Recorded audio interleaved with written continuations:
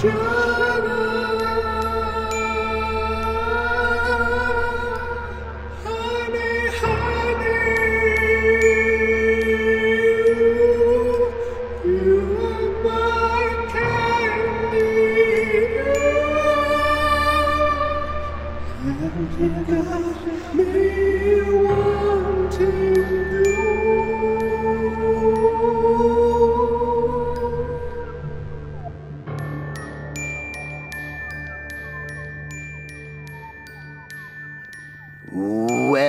to Riverdale After Dark, a podcast about the CW's Riverdale that's been in hibernation in its cave, but it's just peeking a little bit of an eye open, kind of taking a look out here to do one more podcast before the show returns in March. I'm Alex.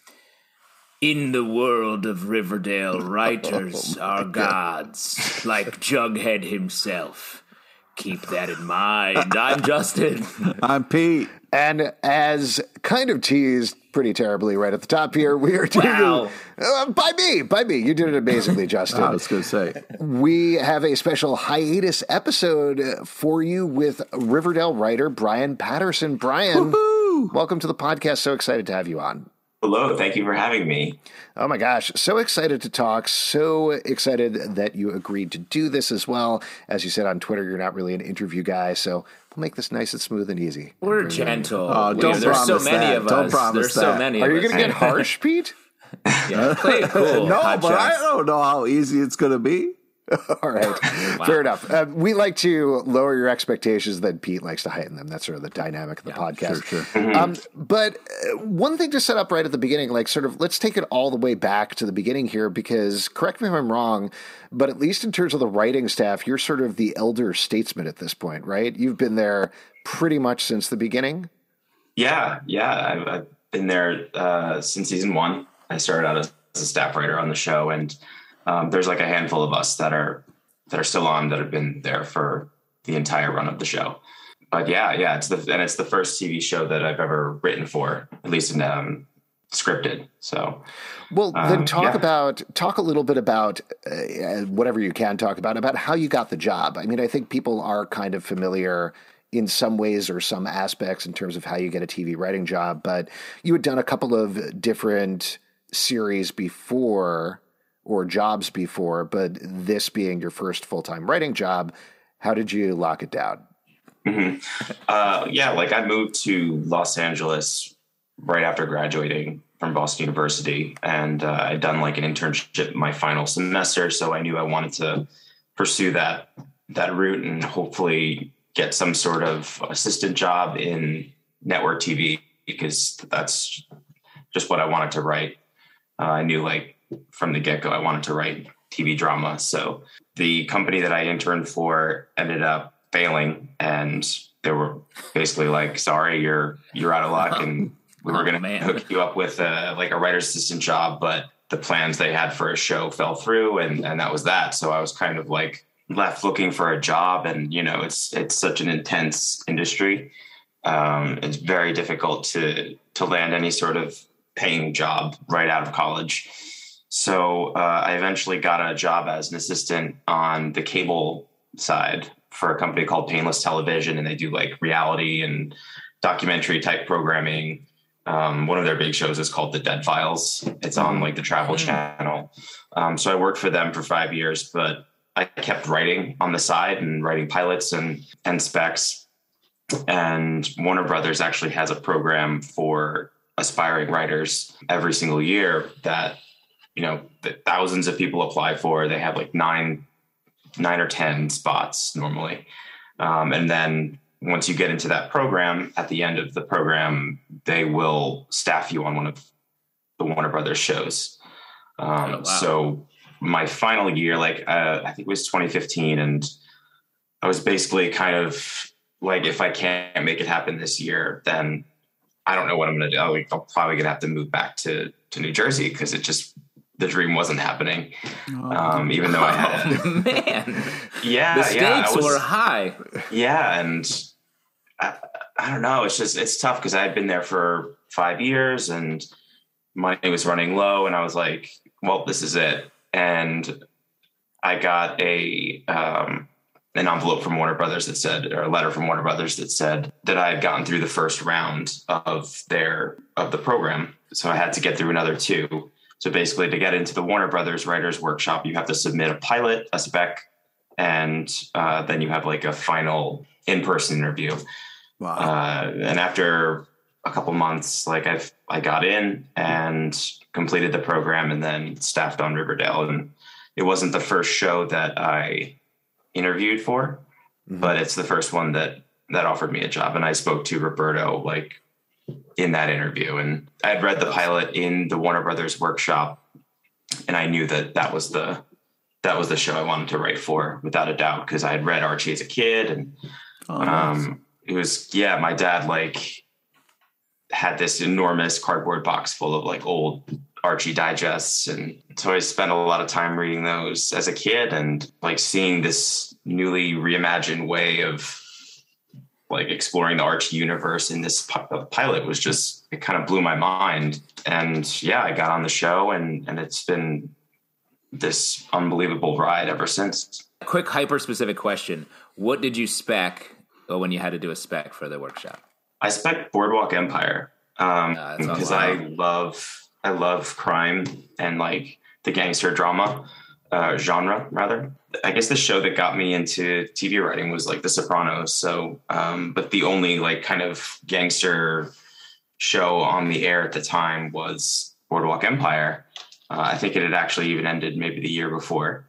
And so I spec that, and the original pilot that I wrote was kind of like this baseball, almost like a Ted Lasso-esque kind of baseball drama. Cool. That I haven't looked at in years, but apparently it was decent enough that it got me through to the written or the in-person interview phase. I love hearing that you're into the crime stuff and the Boardwalk Empire and everything. This is very much jumping way ahead of my list of questions here, but doing Citizen Lodge, that must have felt like coming full circle in a certain way. It was amazing. Yeah. That episode is so special, and it's so different from a typical Riverdale episode. Yeah. Being able to like explore Hiram's early life was such a fascinating thing. And we really wanted to give him an epic sort of origin story. Like Jughead says, like every villain has a really great origin story. So we wanted to make sure that we didn't let the fans down, and that they could kind of empathize with this guy who's just kind of a monster on the show. And so, that was really like an honor to write that episode. And James DeWill directed the episode, and he's one of our writers who's been on since the beginning. And Roberto like came up with the idea of him growing up in New York and shoe shining with his dad. And like the fact that we got Mark and his son like to do it was so cool. And it was such a really gratifying experience for them as well. So I don't know, it turned out really phenomenal. And I kind of got to achieve my dream of writing a really cool crime episode. I mean, it's a great episode. I did want to ask you, and this is jumping back a little bit, but I think maybe we can use Citizen Lodge as an example, is, again, I think people don't know exactly what a writer does, say, on a weekly basis. Like, they see their name pop up on the episode, and they're like, they were solely responsible for that. We know that's not true. I think people who are tangentially familiar with the industry also know that's not true. But let's use Citizen Lodge as an example. As much as you can, could you walk us through where the germ of that idea came from, when you were assigned as the writer, what the process was like going through to it ending up on air? We talked about giving Hiram like a backstory in the room before, kind of like in the beginning of the season, we'll kind of map out where everything's headed and how we can fill up each week with a new episode. And so we got to, I think it was 512, that episode was. We started discussing like his backstory and like what was the thing that made him turn into the guy he is today. We'll talk about the idea in the room. And it was a really great process because it was just, we're like honing in solely on this one character. And there was a Reggie and his father runner in that episode, but it was primarily focused on Hiram. everyone in the room contributes their ideas. And then once we have sort of loose beats for the episode, we will flesh out those beats and write a story area. Then the story area gets submitted to the network, and then the studio and the network, and they give their notes. And then sorry, real quick, a story area is sort of like an outline, really thorough, like an extended outline. Yeah, like a scene by scene breakdown. We even include like dialogue that we will later use in the episode. So once the story area itself is done, it's that much easier to write the episode because everything's already there. I knew from a very early time that I wanted to write this episode. Like once we started talking about it, I was just like, oh my God, this is so cool. Like I have to write this. And this is my dream, Roberto. Yeah. So I just want to throw that out there to the room. I actually did text something like that to Roberto, just saying like this idea is so cool. Like I would just putting it out there. Like I would love to write this episode, and he gave me the episode. And awesome. I was so excited to be able to write it. When you're getting the notes back from the network, I'm sure it depends, again, episode by episode, but how involved are they on a show like Riverdale? Are they sending things like, sounds good, or maybe try a little harder, or are they getting like really in the weeds on the lines, on the scenes, things like that? The Gargoyle King has sticks for hands? Just checking in on that. Is that true? Yeah. They're like fairly specific notes that they give. They never get too intense with like line by line notes. I mean, maybe back in season 1, they were a little more strict about certain things, but now, I mean, we're sort of, I think we know the show and they trust us with the content. So the notes are never that crazy. So they're always pretty easy to implement. Yeah, I can't remember the last time anyone's really had to go back and maybe rewrite an entire storyline or something. It's always fairly easy to execute. Something we talk about a lot on the show is just the pace. I feel like there's no other show on television that delivers on the pace that you guys have over there, as well as just the amount of story and character that you're sort of juggling at the same time.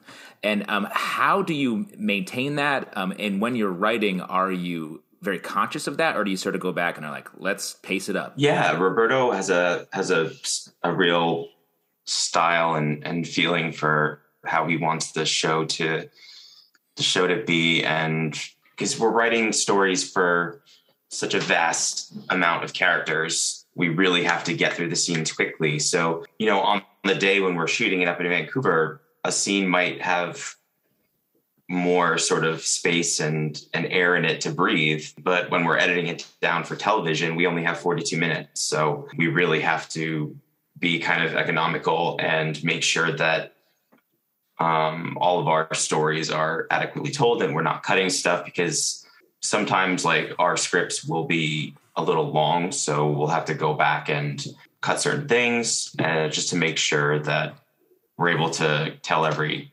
story in that episode. So in terms of the pace, it's definitely a fast moving show, and it's like you can't look away for 30 seconds because you'll come back and be like, wait, what just happened? Like, yeah, the ghoulies are back, and so is that doll alive? yeah. So it's making sure that we're able to tell every character's story properly. I just want to say, like, I love the show. I don't want this to come off as the wrong way, but it does seem insane sometimes. Like, is it the kind of writer's room where they're just like, $10 says you can't put a bear in this scene? They're like, oh, I'll do it. You watch me. Like, it just seems like they're stacking some amazing stuff, but like you seem very calm. I thought it would be like the writer's room is it seems like just the amount of ideas and the amount of things in a show episode just is very impressive. How much gambling is going on to get bears and scenes in the show? Yeah, it's not. We're not like betting each other if we can make this episode crazier. I mean, it's not really that at all. I would say it's a pretty composed room. It's a lot of professionals and a lot of really, really smart people. But we always try to tell the most interesting story that we can. And if that happens to be Archie fighting a bear or Cheryl training a group of young students on how to fire a bow and arrow, or Betty going after serial killers, I mean, that's the story we're going to tell. I did want to go back to your job on the show a little bit, because correct me if I'm wrong, but you became a co-producer in season 4, and that title has changed a little bit. But with season 6, you were a supervising producer, at least for the first couple of episodes. What are your responsibilities in that capacity, and in particular in season 6 as a supervising producer? Here's my very hard-hitting question: what does that mean? We all go up to Vancouver to produce our episodes. So I guess on other shows, like the higher the title that you have, like maybe you're given a little more freedom to do other things. I don't really know. Like it's kind of like a title only, I would say. It's not, I don't think it would necessarily comes with any certain responsibilities. But like the lunch menu comes to you first.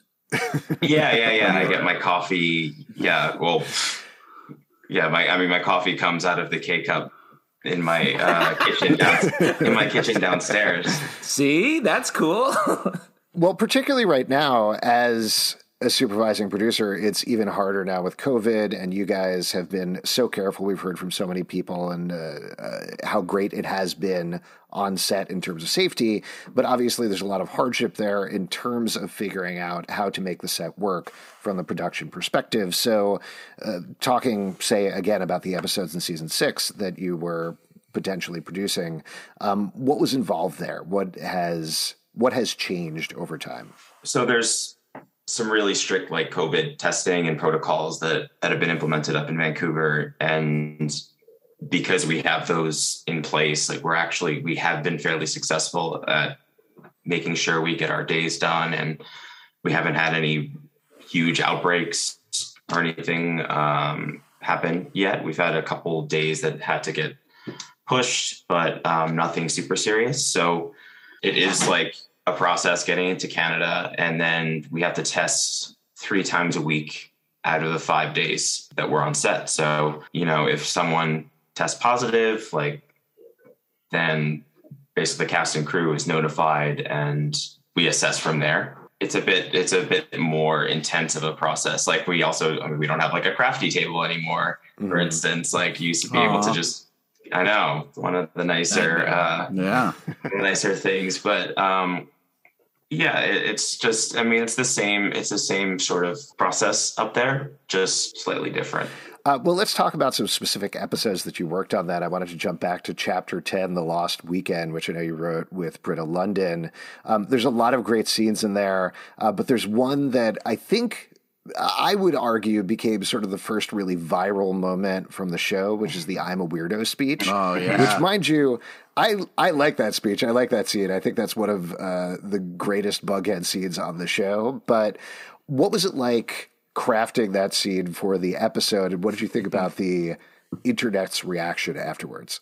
Yeah, I think we were trying to get underneath Jughead's sort of anxiety and apprehension of having this big party thrown, and he sort of has this meltdown because he does have some trauma like with his family, and we wanted to get underneath that. And so Roberto helped craft that dialogue, and I guess it just sort of caught on. It was one of those viral things, but we never intended it to be, I guess, this memeable thing. We really wanted it to be more of an emotional moment for him and his girlfriend. Yeah, it was a bit shocking, I would say. I mean, that's something that I think like Riverdale fans look at when people pull the stuff out of context, and no shade to the amazing No Context Riverdale account, which gets it, who we've had on the podcast. But when you see stuff like that, is that frustrating at all? When you see people being like, Riverdale's crazy, here's one thing, or do you like it because people are talking about the show? I would say the latter. We're not bothered. I think a lot of the writers on the show actually follow that account. We think it's hilarious because it's bringing a little bit of happiness to someone's life. And if they want to make a Twitter account and create these funny images, that's totally fine. I actually really like those. I actually really like that account. Oh, the account's great. I was thinking more about like people who don't watch Riverdale who pull out the scenes and are like, what's going on in the show? Right. I feel like that happens at least once a season. Like the Archie sacrifice at the beginning of season 6. People are like, what's going on so, here? yeah, What's Archie's happening on the dead show? now. Yeah. Yeah. Yeah, I could see how that could be taken out of context. But yeah, Riverdale is just one of those shows where if you're in, you're in. And those who actually watch know the show and like have like this encyclopedic knowledge of the show. And yeah, but I can understand how it could be a bit confusing at times. Another episode that you wrote Noose Titans, which was the episode that canonized Shoney with that incredible scene where Tony rescues Cheryl from the Sisters of the Quiet Mercy.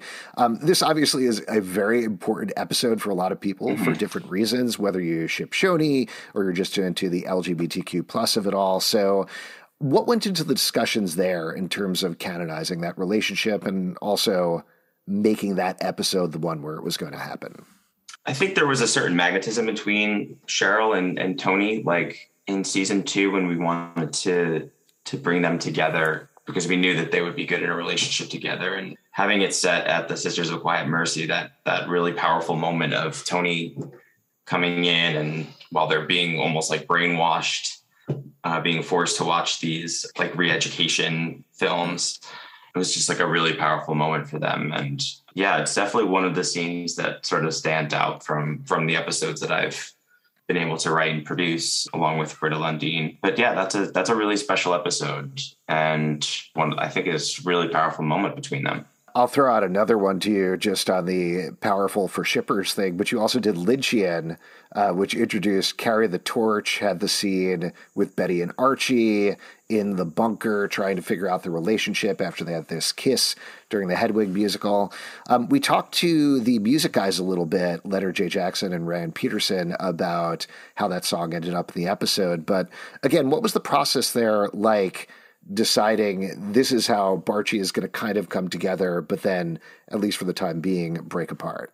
Yeah, I was there like when we were shooting that day, and it was, again, really powerful moment between Archie and Betty. They had this long history together, and Archie's sort of bearing his soul for Betty in the bunker. But yeah, in terms of the writing the music, like I don't have a whole lot of say in the lyrics or anything like that. So they come up with all that and give it to KJ and KJ sings it. I really love that scene. You really feel it. Like when you're watching this happen on set, you're like, wow, this is like really electric stuff. Real.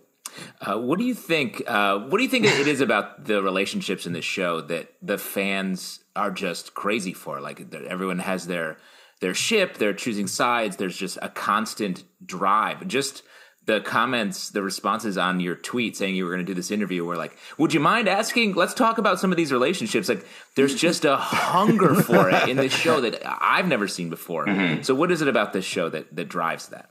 Well, they're such like iconic characters, and they're characters that they know from the comics, and they're invested in these characters, and they have so many sort of powerful moments in those like first few seasons. Yeah, it's understandable that they're as passionate as they are because they've watched these characters sort of grow up on screen and shared these really traumatic moments together and these really beautiful moments together. So, you know, when they split up and break apart, get back together, I can understand why that will cause a lot of emotion. So yeah, there's something about these teenagers that I think our audience can really relate to, and I guess they kind of empathize. It drives some people crazy. I mean, I'm not saying me, but I'm saying there are other people. I just wanted to follow up. But on an unrelated note, let's kick it over to Pete. I just wanted to follow up on that. Like as a writer, like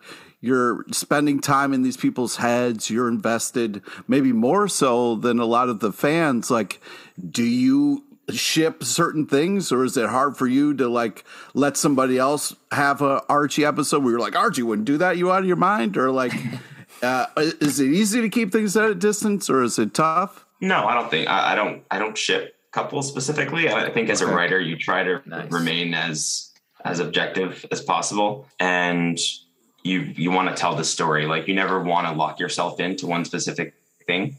The show has evolved over 6 seasons, and I think like as the show evolves, like the relationships are going to evolve as well. So you never want things to get stale or like kind of back our characters into a corner. You always want to keep them developing. So yeah, no, not specific. I don't specifically ship any couples. I know that'll probably upset some people, but it's fine. We're all trending in a certain direction, and that's fine. That's fine. That's fine by me. Well, that said, I think we could probably talk about some of the couples because, like you're saying, things have changed a lot, particularly in season 6, and certainly some fans have been upset about that. Some fans have been excited about that. We talked about Barchi a little bit and how it's not exactly a joke in the fandom, but it's almost like they've come together for an episode and then they break up the next episode and then go away for about a season. But it seems like, based on the event, based on where you're going, we're really tackling Barchi in a significant way. Why do you think it's taken so long to finally get there with them? Well, over the time jump, their lives did move in these pretty radically different directions. Archie joined the Army, Betty joined the FBI. That was a long time. 7 years is a long time. So it's like one of those things where they just never kind of got the timing right back in high school. But now that they sort of have the opportunity to explore that romance again, that they're going to do it. So they also have like their own relationships too. So like Archie was with Veronica and Betty had her thing with Jughead for a while. So I guess these things just take time. Yeah. And just, again, not plumbing for spoilers, but just because I know fans are nervous, we're not going to get back for the first episode and then Archie's going to have his heart ripped out again, right? Like they're actually going to... Emotionally or physically? Can you give me at least Barchi for 2 episodes coming back? Yeah, I don't know. I can't really say specifically. That's a good answer. But they are obviously they're together at the beginning of the season. So I can give you at least give you that much. That's one episode, man. That's the beginning. We got one, boys. We got one, baby. All right. Well, let's talk about another one, which has been bubbling in the background for a while, but is new, which is Jabitha. Mm-hmm. We talked to Roberto about how excited he was about that. I interviewed Cole for my day job. He seemed very excited.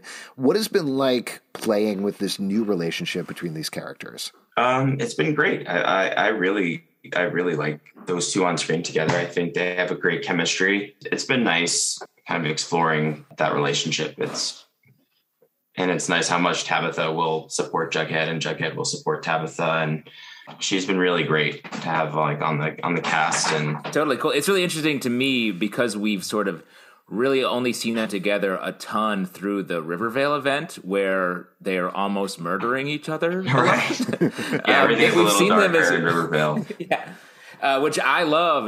But we've seen them in such an intensity. It'll be interesting to see them sort of in a world where there's not a hammer coming at the back of your head. A nice normal world like Riverdale, where things are always normal all the time. Yeah, exactly. Always.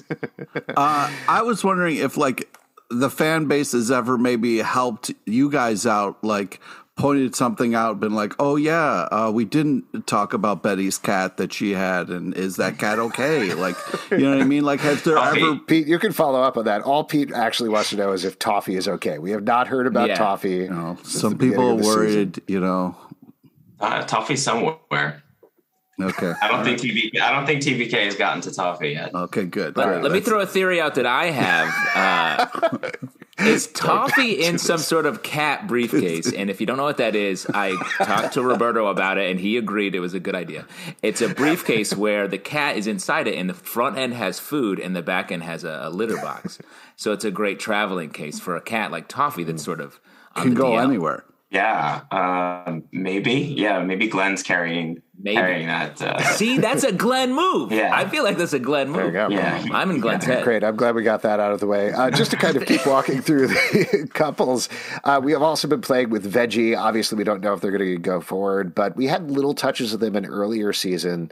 Again, what's it been like having those characters work together and be together, even though it's been in this uber dark situation of Riverdale? They're a lot of fun together. I mean, their personalities are big. Yeah. So I can understand why they got together. You know, Reggie's always kind of this arrogant, kind of loud mouth, the kind of jock. And I think that Veronica might see a lot of the qualities that she saw in Archie in Reggie. I think they're great together. They're a lot of fun to work with too, as well. Camila and Charles are really great people. And yeah, they've been great. They seem to really be enjoying each other in the scenes that we've seen them. And I love the sort of low-end scammer and a high-end scammer coming together in that couple. Mm-hmm. Do you think Hiram would sort of appreciate Reggie as a partner for Veronica? Yeah, sure. I think he would, because Reggie is like always looking out for her and cares about her. So yeah, I think he would. Oh, it's interesting you went that way. I was thinking, he's kind of a slime ball like Hiram was. You know, he's going to take it on the man. Well, I think he's street smart like Hiram was. Street smart, and like we saw in the episode. And because I also think one of the things that bothered Hiram about Archie so much is he was too pure. He was like, he couldn't get him. Yeah. At the end of the day. So he blew him up. Yeah. To get back to the couples, another one that's new for this season so far is Tangs, Tony and Fangs. And I think as much as it definitely makes sense from a parental perspective, it's caused a lot of agita on the part of the fans, whether they're shippers of Kangs or Shoney. We know that those things are always going to be part of the fabric some way, but what's it been like playing with that? And were there any concerns taking Kangs, Shoney, breaking them up and turning them into Tangs? What were the discussions like there? Yeah, I don't think there were any major concerns there, because we had established Tony as bisexual early on in the series. I think that they became closer when they had this parenting process, and that relationship moved from platonic to romantic. I think it actually was kind of a nice sort of development for them, and it just made sense to us. So yeah. And I'd be remiss if I didn't just ask you, Bughead, Varchi, any ones that I'm missing? I'll just throw some out there so that the fans don't get angry at me for not saying the names out loud. What a journalist over here. Bughead? Question mark? The Varchi? fans wanted Question me mark? to say these words. I don't know. We got hit up by a lot of people. I mean, certainly, like, people are very tied to these ships. I understand you guys are playing with other things, but do you feel like those are always going to be a part of the fabric of the show in some way going forward, or is it more about you're enjoying this moment of playing with these new couples and, like you were saying, seeing where that's going? Yeah, I think the romantic relationships are always going to have a big place on the show. It's sort of a balance. We want to tell a good story, and we also want to take the time to explore different relationships. So we try to make sure that we can do that in every episode. I don't want to put words in your mouth here, but it seems like what you're saying is that, like, hey, we're going to see what happens, but we'll realize, like, Bughead's important, so we'll bring things back for a little bit of a reset every once in a while, but we'll also explore other things. I don't want to put words in your head, but here's an exact script for you to read real quick. Please say this back to me right now. Yeah, we don't have any. I mean, there are no real end games. Oh. Maybe we had an idea of who was going to end up with who, very early on in the series, but I think that has kind of gone by the wayside a bit now. And so, yeah, we just want to make sure that we explore the relationships that are interesting and you can actually understand why these people get together. There's no certain characters that were they have to be together in the finale. We have to make sure it is sort of this process. I feel like somebody should tell Veronica that, because she keeps going around shouting endgame, and maybe she could cut that out a little bit. Just a suggestion. Yeah, we included the end game. I think Mary said it early. I think she said that she thinks Archie and Veronica are end game, and so once Mary said end game, that was also another thing that kind of went viral. Yeah. Mm-hmm. They were like, why are they using the term end game? And so whenever we use the term end game on the show, it's kind of a subtle nod to that moment. I can't believe it. The Avengers even were referencing it. Exactly. Yeah. Yeah. Wild. Their subtitle. Well, I do think part of the reason to talk about it, honestly, about the endgame thing that makes fans concerned is there has been a lot of talk about the end of the show. I'm not asking you, like, when is the show going to end? Tell me an exact date or anything like that. Because I don't know. Yeah. Don't but let it end. do you man. feel like there has been talk, Lily Reinhart got on Instagram and was like, I think we're going to have a 7th season and maybe that'll be it. And Cole has certainly talked about, I think we have these contracts and everything. So is there any sort of back of mind of, I know you're not solidifying the finale of anything like that, but are you in any way sort of coming up with like a rough off-ramp for some point far in the future, whether it's season 7 or 8 or 9 or whatever? Not really. If we know that the show has a certain endpoint, then we would assess and sort of build that out to make sure that it aligns with the end of the series. But we've never had anything like that before. So as far as we know, we're still telling an ongoing story. There's no, at least not that I know of, there's no end date to this thing. That's great news for our podcast also. So. Yeah, I guess really it's up to Roberto and it's up to the actors whether they want to come back and do the show. I would love to write for Riverdale for as long as it's on the air. I love hearing this because I feel like a lot of shows sort of talk the talk about like, we let the characters really drive us. And it's not always true, but it really feels like what you're saying and what the show feels like, that you guys are a creative engine that just is chasing this story and able to take it into something like Riverdale and heighten out of reality and then confidently come back and now we're going to tell more stories back in this world that touch on those things. It's all in continuity. Like, I feel like it's just such a creative, vibrant, creative show. And it's amazing that you guys pull that off. Thank you. I mean, yeah, we want to make sure that every season is interesting. We never want Riverdale to be boring. As the show evolves, like we'll find new themes for the season. Sometimes it's like a crime genre, like sometimes it'll be a cult for like season 3. It's always going to be something bold and interesting, which I think is why a lot of the audience come back and watch every year. Certainly why we come back and watch. Before we let you go, I do want to ask, is there anything, just maybe even theme-wise rather than spoiler-wise, you could tease about the rest of the season? Just because I think there's a lot of questions about, we had this event, like we said, we love the event. People are wondering, okay, you had these 6 episodes. What, if anything, is going to come over from those 6 episodes to the rest of the season? We've heard everything from maybe there's a character coming over to some of the thematic ideas or the emotional ideas will come over. So again, I know you don't want to get into spoilers and totally reasonable, but what, if anything, can people expect when it does come back starting March 20th? My God.